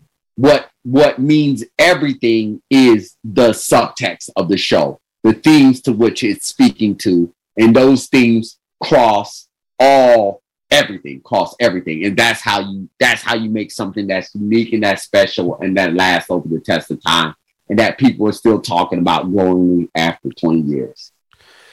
Yeah, I think there's so many great accomplishments as far as in terms of, I ain't talking about in terms of awards, but just great things they was able to accomplish as a show. One of the things that I thought about was how they changed the depiction of cops and criminals. Like, there was this idea of a cop. There was no, like, we seen it in movies per se, in terms of organization, but we didn't see in terms of example on your thing, Law and Order. Yes. Keep going. Yeah, I just want to give you. I'm saying, so basically Law and Order. Basically, characterizations were black and white with cops and criminals. Like, stereotypical criminals, this just over the top and boisterous and blah, blah, blah. The cop, heroic cop, so on and so on. From that standpoint, The Wire blends everything. From that, you have the criminals who are sophisticated, can be sophisticated and organized and what have you. Then you have cops that, had pieces of shit and they, you know, like it's just like it. I've never seen that mix in terms of characterization. Like there's just no, it was no. See, again, we've seen a lot of cookie cutter shows up until that point. Go ahead, you were about to say. No, I was just gonna say it added nuance, and that right. That's a great word. That's the underlining theme of anything that is special. If you are just presenting caricatures, then you're not nuanced. Right. The nuance is the humanity and the truth about all human beings, no matter what the label we put on anybody, is that we are all way more complex. There is no just good or bad. No. All way more complex. And so any show that reflects that is going into the nuance. Of course, every police officer depicted in whatever is not going to be the moral ideal. And of course, every person who commits a crime is not the base bottom of society. There's a lot of nuance in that. And that's what The Wire showed over and over and over again, no matter what character they were dealing with. Yeah. Yeah. Like you and it came from a real place. That yes. I mean that's the secret sauce. It came from a real place. The reason they could write so well on it was because it came from a place of lived experience. And that's honestly why that's what the whole Wire is about. That's what they're talking about more than anything else, is that you can take a snapshot of any subgroups, cops, firefighters, chefs, teachers, hedge fund managers, businessmen, whatever you want to, whatever. You can take a snapshot of that. You can take a snapshot of single mother, nuclear family, rich kid, poor, any snapshot you want. You can take a snapshot of them. But if you look at that snapshot and make that the whole picture, you're missing something. The only way you get the full idea of what somebody is going through and what their experience is like is to live in their shoes, is to live in the city, is to be a part of the city, is to understand the struggles of the city. If you understand the struggles of the people in the city, then you understand the struggles of what these individuals are going through at their jobs. It's a rich, multi-deep, complex show that cannot just be layered, even in our layering of it, in caricature. There aren't enough words to talk about this show. There aren't enough ways to break it down in sound bites. Again, it's a novel that played out on TV, so you need all of the words and all of the ideas and all the thoughts and expresses to do that, and that's the most important part of The Wire, is that it also interacted and challenged the viewer in their ability to pay attention to nuance and to detail over a long period of time, over stretches of seasons. Yeah, I mean, it challenged the viewer in a way that no television show has ever challenged the viewer. Like I said, well, definitely not up until that. Up until that point, and I would say even to today, even now, like in terms of challenging the viewer. There are a lot of shows, bro. There are a lot of shows. There are a lot of shows, but challenging the viewer to that. Fantastic at challenging the viewer. Huh? Atlanta's fantastic at challenging the viewer. Yes, no, yeah. Atlanta is on. Yeah. No, but the compliments, because The Wire wouldn't mean anything if people didn't learn from it, right, and create and make better art. That's the whole point. So that in itself is a love letter to The Wire. Yes. Wholeheartedly. Creators never meant this to be the best thing ever, which is why they didn't care about accolades like that and different things. They wanted to make an honest show. Yes. And by making an honest show, they gave permission to other creators to make their versions of their honest show. Yeah. So getting, back to just the authenticity of the show, of course, you mentioned they had newspaper writers, they had novelists, they had people that, political writers, and like they covered every, Ed Burns, worked as a teacher, and said that, his 7 years as a teacher was harder than any of his years combined as a cop. He said that. So they had all those areas covered. And also, we talking about the show being shot in Baltimore. A lot of that cast, about a number of those cast members were from Baltimore. Like they had they had a number of Baltimore actors. So like, even the ones that didn't have some of the bigger roles per se, from that standpoint. But they had, I was just looking at the IMDb, and I was like, dang, okay, so he's from Baltimore, she's from Baltimore, so they it's roster construction. Yeah. They knew what they wanted from their show. Yeah. They created a roster around it. It wasn't about getting big celebrities. No, I didn't know. I didn't. You bring that up. The only people that I knew about we have seen some people before. But the only person that I didn't know the dude Frankie Faison played Commissioner Bell. He's the only dude that I like because he had been around so long. Like he had been around. That's the only dude that I was like, oh, okay, I recognize him. But no, to your point, no big actors. No, not at all. All those faces were fresh, especially the ones from London. Dominic West and Stringer, Idris Elba. So no, all those faces were fresh. We didn't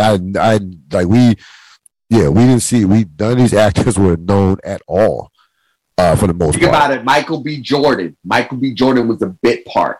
Yes, a bit part in season. Yeah, once you're right. Yeah, characters they killed off in the first season. Yes, Jordan. They killed Michael B. Jordan off. Right, first season. Right, exactly. That's how deep the roster is, and that's how deep the actor bench was. Yeah. No, it's like I said, it is a novel. It mixes, the gods and the Greek and the Shakespeare and the Greek, and all that is wrapped into there. The show has everything. The show has everything. Again, what? I've noticed the second I was watching it on Saturday was how much. And you started. I think you were on this during our rewatch. Like, great. The actor did great from it, but McNulty was. I really got less and less. I really liked McNulty less and less. Like I really like this dude. I'm like, this dude was. It's that nuance that we're talking about. Yeah. Right. Like once you break down and then in the nuance in our understanding of policing has grown since Wire. Yeah, it's ended, right? Yep. And so, like, a lot of things that went over our head at times, and of course, our lived life experience has expanded since we're talking 20 years ago. Right, we were very different people 20 years ago. Yeah. And so, or our life experience is very different 20 years ago. And so, again, that's what makes the show timeless, right? That's what makes it timeless. Is that now that we have some of that, we go back and watch The Wire, we view different characters differently. But because they wrote it and played it so well, those attributes are there for us to see. They were always there. Right. It's our perspective has changed. The McNulty character hasn't changed in 20 years. No. We've changed. The world's changed. We know this. He was saying that 20 years ago. The writer was saying that 20 years ago. The acting was saying that 20 years ago. We were just at different places. Yeah. Yeah, I was like, this dude, it was beyond the fact, the asshole part, but I'm like, you really, it was all about you. It was like, it's like, fuck everybody else. This is about me. It's about me and only me. Like McNulty, if I gave a basketball comp to McNulty, I guess it would be like a high volume shooter that's going to get 30. You're going to get 30, but you're going to take a lot of fucking shots. A lot. So, but again, if you haven't seen The Wire, I don't know what to tell you if you haven't seen the show. Please, like, if you're going to rewatch any series, this is the series to watch. And like, for those of you that have seen it, of course, you know what I'm talking about. So again, this amazing 20 years, and again, this show is a timeless work of art. No two ways about it. All right, biggest disappointments of the week. Have two here, and one was came late today actually. Jack Del Rio. So Jack Del Rio, the defensive coordinator of the Washington Commanders, what do you do? Had some interesting tweets about January 6th and the insurrection, and basically, so he makes these comments about the insurrection being basically a quote unquote dust up, and basically said that why it's nothing compared to what transpired in 2020 with the riots or across the country and what have you, and the destruction of personal property. As a matter of fact, here's what he said exactly. I have it right here verbatim. Right here, on the tweet. Would love to understand the whole story about why the summer of riots, looting, burning, and destruction of personal property is never discussed, but this is in #common sense. Word. Oh, maybe it's because people storm the Capitol. Maybe that doesn't happen a lot. It's going to be a topic of conversation. Sorry, Jack. Sorry. Jack went on. Notice that type of thing. They did. Yeah, Jack went on to do not even backtracking, but to call this an apology today. He said, I made comments earlier today in referencing the attack that took place on the United States Capitol on January 6, 2021. Referencing that situation as a dust-up was irresponsible and negligent, and I am sorry, Del Rio said in a statement posted on Twitter. I stand by my comments condemning violence in communities across the country. I say that while also expressing my support as an American citizen for peaceful protests in our country. I have fully supported all peaceful protests in America. Love, blah, blah, love and respect my fellow coaches, players. I work with opinions, blah, blah, blah. What? Shut up. No, I'm talking to you. Yeah. What? Yeah. I love and respect. Shut up. Just shut up. Stop. That's worthy. Here's the thing. I mean, there are 10,000 different ways that we could tear this apart, and just pick apart what he's talking about. I'm not even going to the whole riots and art, and compare. I'm not even going to that. This is my thing. You're clearly a racist, right? You're clearly a racist. Just don't fucking apologize. Own your racism. You're gonna be a racist. Be an authentic racist. We don't need your apology. Don't backtrack. Because you're not even backtracking because you're standing by your original comments. So it's just no, man, don't. Yeah, you on that side of America. We get it, and trust me, you're amongst 70 million people that voted for Trump in last election, and so on. I don't even care about the fact that you're a racist. I really don't. Our franchise has been breeded racism. It'd be unusual if you weren't. If we didn't have racist people in that organization, that would be unusual. So that part of it, whatever. That is what it is. You are who you are.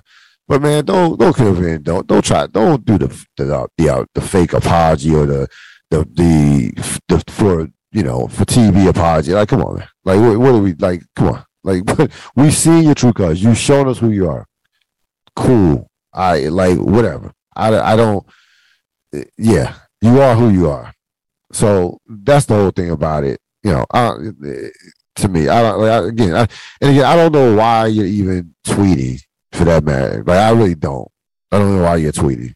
You should be worried about our defense. Why are you even tweeting?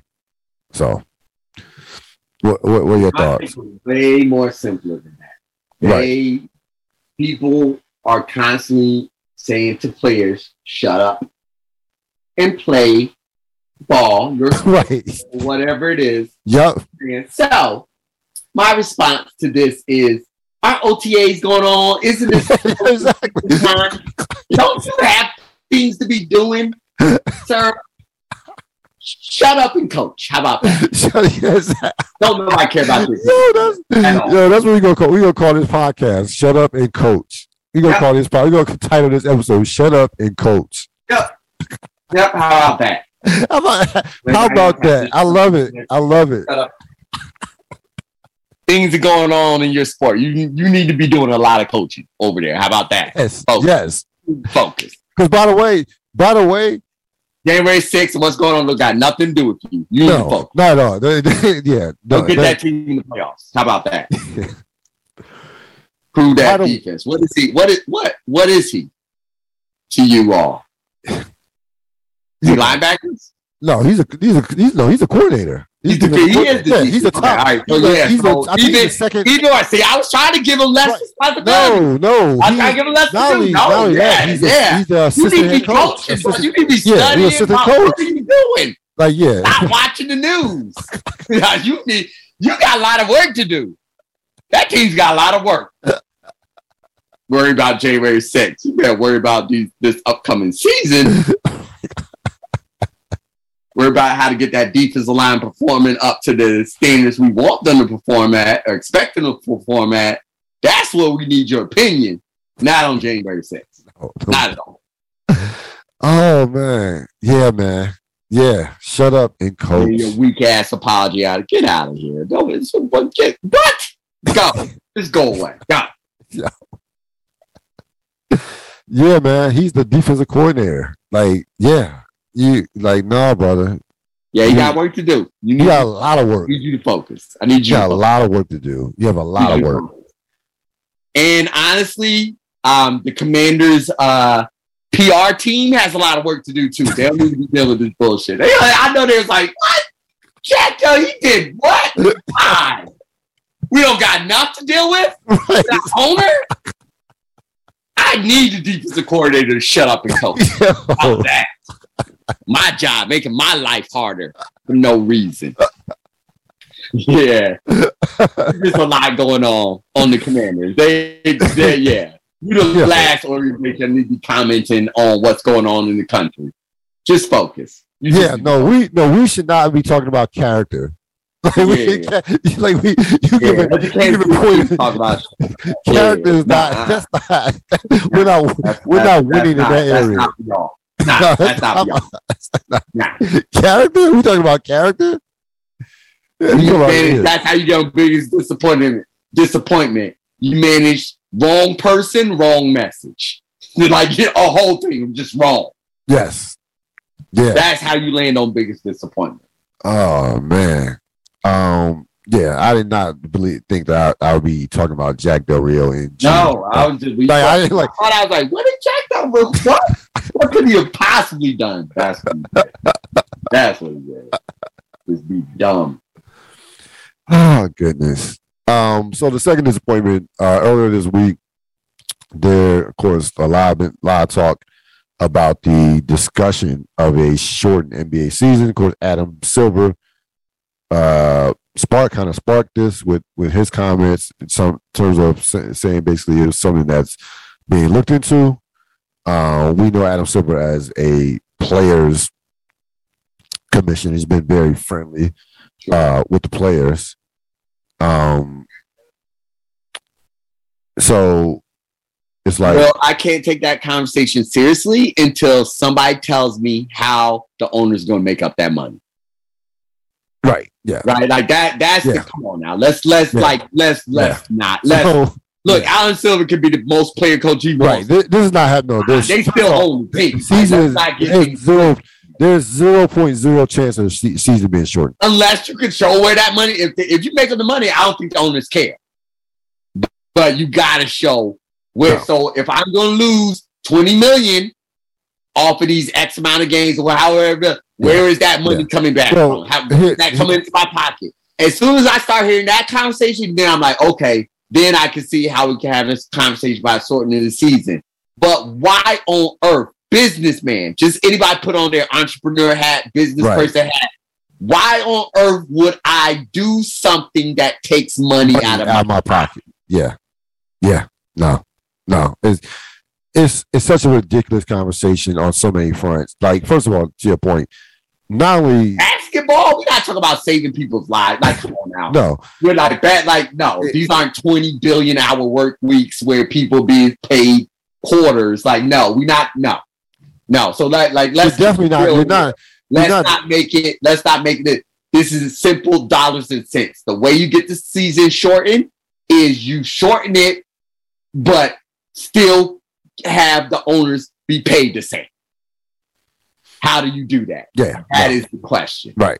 So people can say all the words they want to say until that thing is drawn up and people connecting those dots. Like so and so advertise, so and so is willing to put up this amount of money percent, and start adding that money up, just like we do with contracts, salaries, salary cap, all that stuff. You gotta make those dollars make sense first. Yeah. Otherwise, all we doing is fantasy booking. Yeah, let's put LeBron, let's put Kevin, let's put Kyrie, let's put them all on the same. Sure. Right. Now, make that money make sense. Nope, can't do it. Bye. What we talking about? So yeah, I agree with you. Until somebody starts talking about dollars and cents for real, whatever. Yeah. Here's the thing.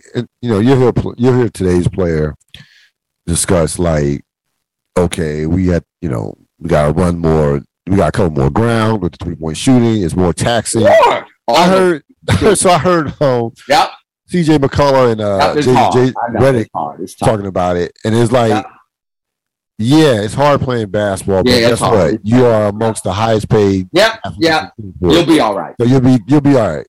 Finest medical, finest physical, finest. Yeah, you'll be all right. Private this, private that. You'll be fine. Personal chef. Chef, team training room, even if you don't have, I know I'm not talking, everybody has a personal chef, team training facility, everything like that. You're going to be, in this particular topic, they're fine. They really are. Here's the thing, like, first of all, this type of talk shouldn't even be going on from a standpoint of your players are missing too many games as it is.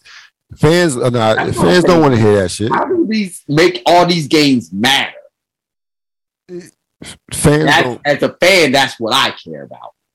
Fans don't want to hear. I do not want to watch the Clippers without their people. Exactly. Golden State without their people. Yes. I don't want to watch the two benches play. No. At Sunday at 3. That is not what I'm interested in. And fans are not trying to hear about shortening the season. I was thinking about this today. I'm like, literally, if the Wizards were playing like somebody, let's say for argument's sake, my team, the Lakers, right?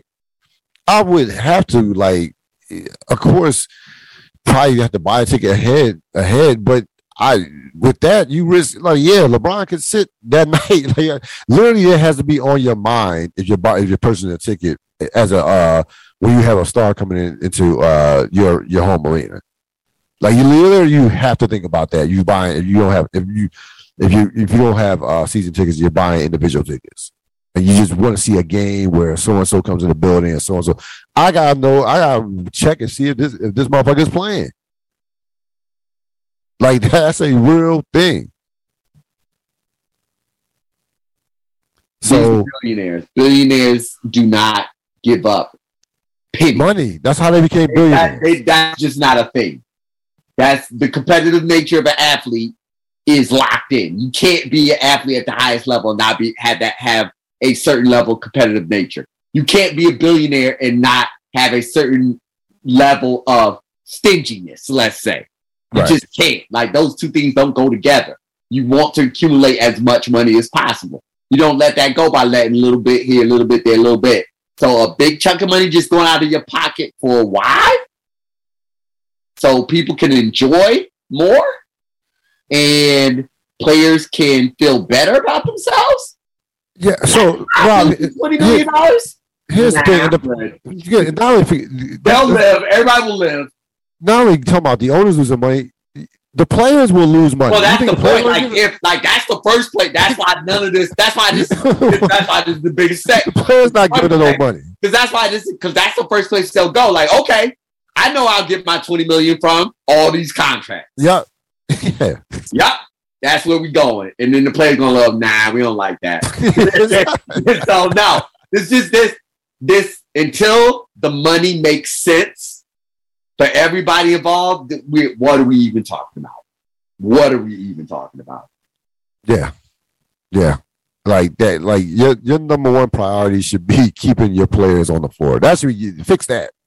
Forget about these fantasy NBA shortened. No, the number one priority should be for players to be playing to be actually in games when healthy. And if that means a shortened season, I'm 1,000% fine with that, Real. It's not a topic. It's not even a reality. It's not anything. It's imagination. Right. Until the money makes sense. Yep. Yeah. So if that's part of it, if the benefit is it's a more entertaining season because more to play, perfect, that'll be a great benefit, but ain't nothing happening until that money makes sense. Yeah. No. That's the bottom line. Like that NFL, you had the NFL the exact opposite, right? You had every argument on the other side of why not to lengthen the season. Then it's like everybody gets more money. Okay.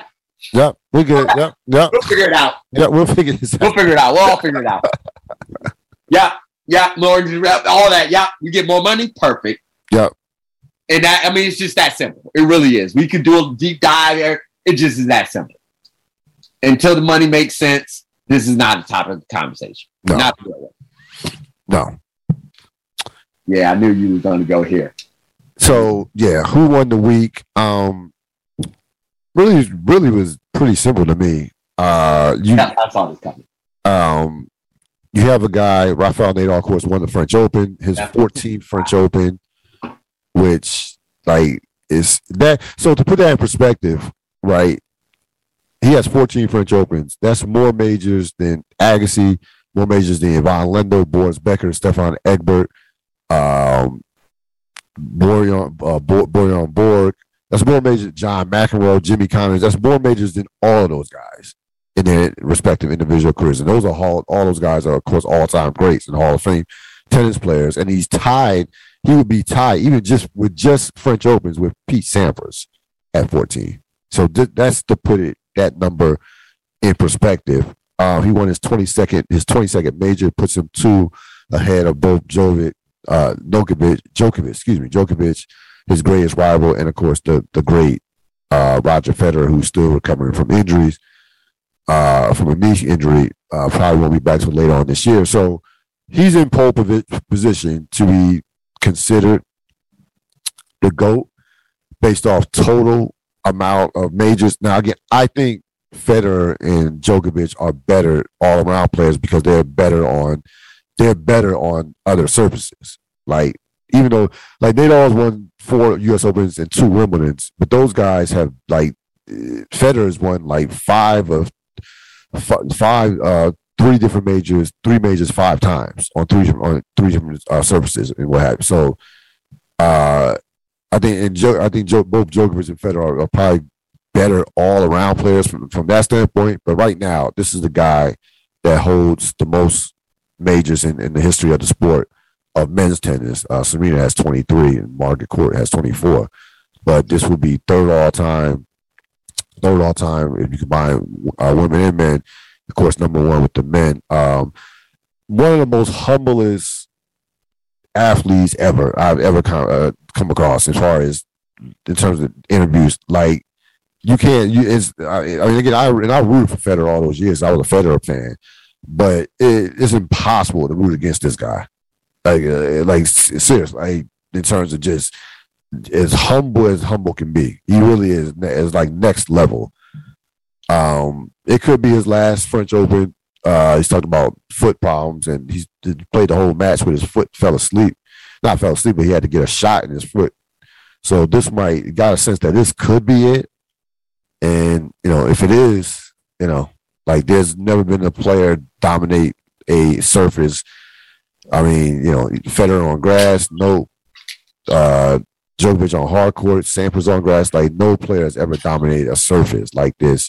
So he clearly, to me, won the week.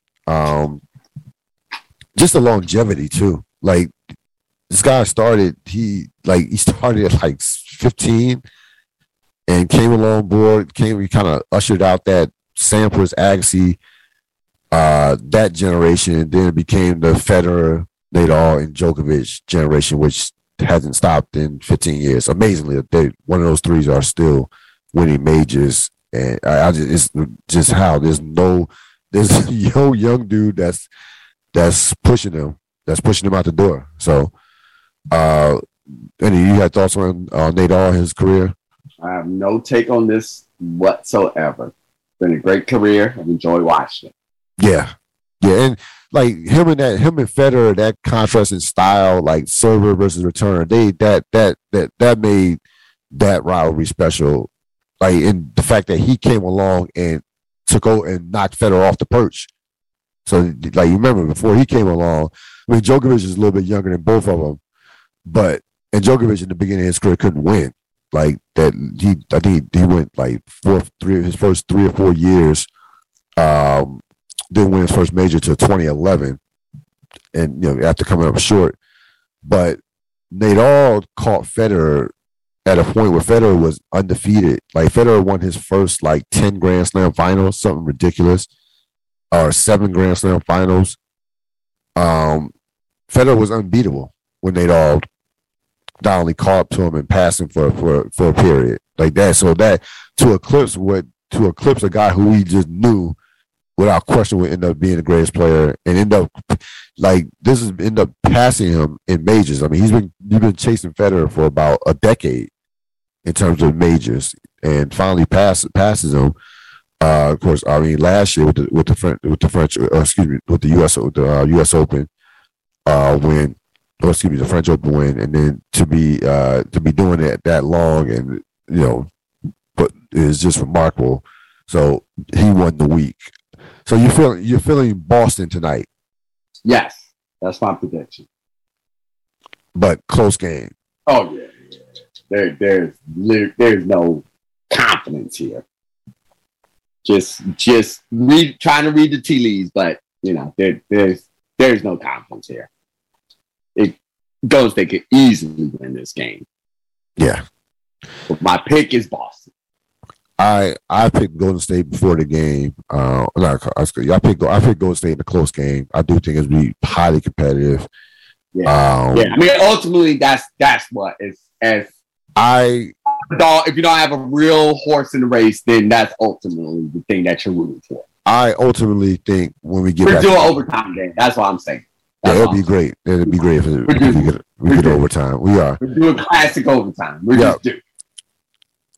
I think after they play tonight and then they play Friday, I think after Friday, come Saturday, come game 5, we're going to be back where we started. I agree with that. 2-2. So I think whichever one happens, I think these teams will split these games. I agree with that. You know me, I always circle game 5. Game 5 is the one. And that's the one that will just tell me if I believe it's going to go 6 or 7. Because game 7s, who knows? Whoever. Right. Who knows? You favor the home team, all the different things, all those things, but it's game 7. You just sit there and bite your nails. Yeah. And unless you're Phoenix, you actually compete. But game 5 is the one that would tell me. I think if depending upon how game 5 goes, I'll have a very confident read. My anticipation is I'll have a very confident read on the rest of the series. Yeah. Up to that point in time, I think it's gonna we're in topsy-turvy land right here. Yeah, should be fun. This will be significant. Both teams have had time to really look at that tape. Yeah. And game plan and then practice the game plan. So the adjustments will be significant. I'm not saying they'll be obvious, like big, huge, obvious, but they'll be significant. They're going to be adjustments because there's some things still everything has not been unlocked. Like there's some things that some still moving pieces, even with like lineups. Like I don't see Golden State even remotely trying to play the pool party lineup. It's just too small. way too like, small. Too small. Like that lineup, yeah, no. Is that another one where they were light years ahead? Yeah, they kind of, yeah. They say we can play all three of them. Yeah, that took a little bit less than light years to solve. it took about 2 playoff rounds. Yeah, or 1 playoff round. It only worked against Denver. Over the light years ahead one. I just asking Golden State fans. I'm unclear. Well, I'm just unclear how we decide when we're light years ahead. I'm just unclear on this whole notion. It worked 1 playoff series. Congratulations. Worked 1 playoff series. Maybe I'm being too harsh right now. Maybe light years only means 1 playoff series. Maybe that's what it means. It might be. We might be behind. We might be so wrong on it. Because the way I understood light years is like a very long time. Very long. Or very far advanced. Let's say that. So it's a long time to figure out. It's how I understood. Oh man. Maybe it is a playoff series. So that's your life. It should be interesting. Draymond just keeps pissing people off. Like Draymond is he just like it doesn't matter what he said. What he says is going to get talked about. And give credit to Draymond from that standpoint. That's he wants to be a media personality. It's not even credit. It's just Draymond. It's who he like. It's who he is. Can't ever get mad at somebody. Is giving you their consistent self. Yep. He's not like out of all the plays, he's always that way. Yeah. Win, lose, draw, impact his team positively, impact his team negatively. Yeah. He's always that. Yeah. So I can't get mad at somebody for being themselves. No. So that's Draymond. Yeah. He does that. I don't know. What I'm talking about, I don't know if you heard the comment. Cedric Maxwell, the Celtic great, said that it basically said very loosely there, sir. Well, not great. No, so he was very good. He had a very good Celtic. Not great. Why? Yeah, I was around. He was cool. He was right. No, good player, solid player, good role player. Yes. Good role player. Maybe even a high level role player. One might say Draymond Green-esque. Yeah. That's Cedric Maxwell was not known for biting his tongue. Let's say that. No. So basically, on the court or off the court. No. Says if Draymond played in our era, I would knock him the fuck out. Of course, that's what he was going to say. Yeah. I knew. If you would have said, Rob, what would that quote be? I would have been able to nail that one. I knew that's what he would have got knocked the fuck out. Yeah, I knew it. Of course. That's what he would have done it. All he's thinking about is how he would have reacted to Draymond Green.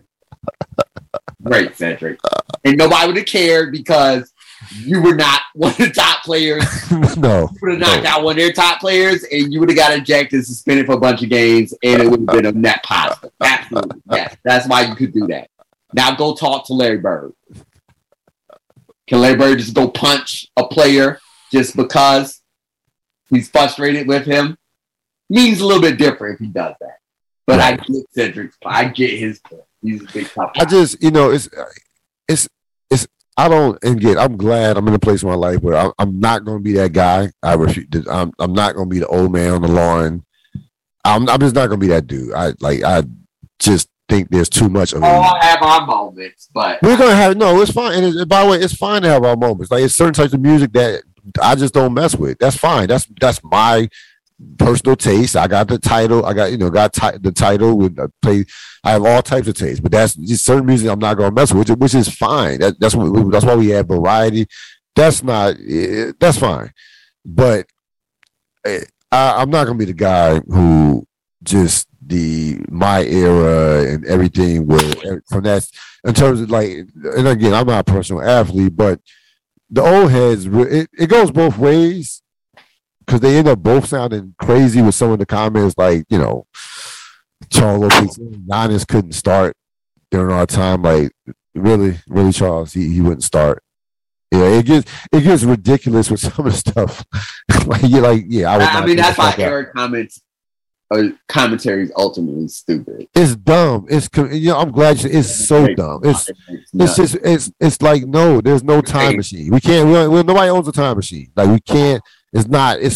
And I'm like, it's beyond hypothetical. It's not going to happen. We cannot compare the eras. And then you did something ridiculous, Charles. You couldn't guard him.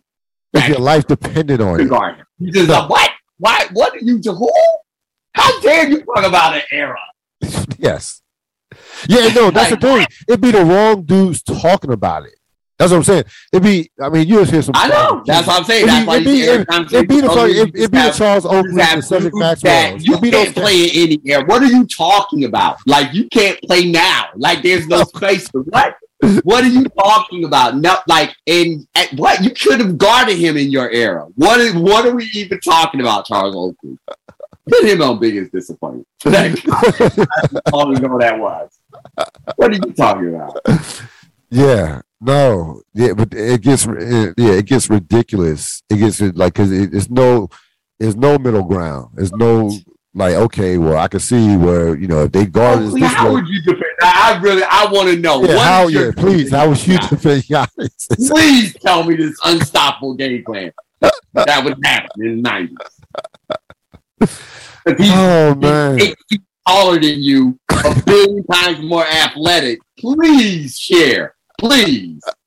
I'm all ears on this one. Yeah. Giannis? That's what you went after? That's what you You just said James Harden. No, that's pretty all he he should have said Duncan Robinson. He should have said Duncan Robinson. Yeah. Like, No, not Giannis. No. That's not the best player in the world. No, not the best player in the world. Nope. Disqualified for this conversation immediately. Yeah. Giannis. Yeah. How dare you? Yeah. Yeah, Giannis. Say that again. I'm really acting like I just heard this for the first time, but I'm just really hearing it for the first time. Listening, whatever. Listening versus hearing. I'm just really. What did he say? He couldn't start? He wouldn't start. Yo. What? Yeah. What? Yo. Yeah. Okay. All right. You just saying any hot take you can think of at that. Yeah, that's what. Yeah, what? Giannis couldn't start? He can't start. Wow. Yeah. Okay. All right. Sorry for wasting so much time on an old comment. That is a take. That is one. That's a take to have. That's where we're at with this generational divide from that standpoint. That is where we're at. Wow. I think that. Wait, hold on. No, I have to go. Sorry. So in this universe, Charles Oakley is starting over Giannis? Yeah. That what's happening? Okay. All right. Okay. I just want to be clear. Gotta love the confidence of an NBA player. Oh man. Gotta love it. Yeah. No. Gotta love it. Yeah. One last NBA thing. So it seems like the Utah thing is clearly that's kaput. Like Quinn Snyder was like, deuces. Yeah. Like coaches don't quit like that. Like they maxed out. They just had maxed, and he knows they maxed out. Yeah. Yep. No, that's jumping off the ship before it crashes in essence. Yep. Yeah, let me get out of here. It's been real, guys. It's been real. We did. Yep. It's been real. So the playoff series together. We're good. Yep. I think I expect it wouldn't surprise me if they went to complete rebuild and traded both Gobert and Mitchell. I 100% agree with that. Would not surprise me. That's why you quit. Of course, if you quit Snyder, that's why you're jumping off this ship. Like that's the only course of action at this point in time. If you've maxed out, you got to tear the thing down. Yeah. And rebuild. It'd be one thing if you knew Donovan Mitchell was bought in, right? But he's not. He's not. No. So. No. Yeah, you get all the assets and everything you can. You take the thing apart. Yep. Yeah. But like what? To hold on to Rudy Gobert? Brown. Yeah. So yeah, hold on. Yeah. Or maybe you went for what? For what? Yeah, no. If that, yeah. Yeah, to be basically close to 500 every year, like no. In your Utah. Yes, in your Utah, right. You'll be fine. The press is not going to no. The city identity is not tied. No. None of that. They care about BYU football and Utah football. They even that. So they're just the identity isn't tied to the Jazz. It just won't have that, like that's always the argument or the talking point that I have with Chad over why the Knicks why they are just the way they are is that, he brings up all the time that it's New York. You can't just yada, yada, yada. You can't just be smart and intelligent and reasonable as a franchise, apparently. But the other big part is this New York. That team can't be a bottom feeder. It can't be perceived as a bottom feeder. Right. You always like the tanking and all that. That don't fly. Right. I say that to say that's not a Utah problem. No, that's a complete opposite. Total opposite. That's not a Utah problem. No, that's not at all. So tear that thing down. Yep. At all. The game started. Yep. All right. Take it light, man. All right. Have a good one. All right. You too. That's going to wrap it up for this latest edition of the Real Deal Podcast. Enjoy the game. I will see you next time. Have a great rest of your evening.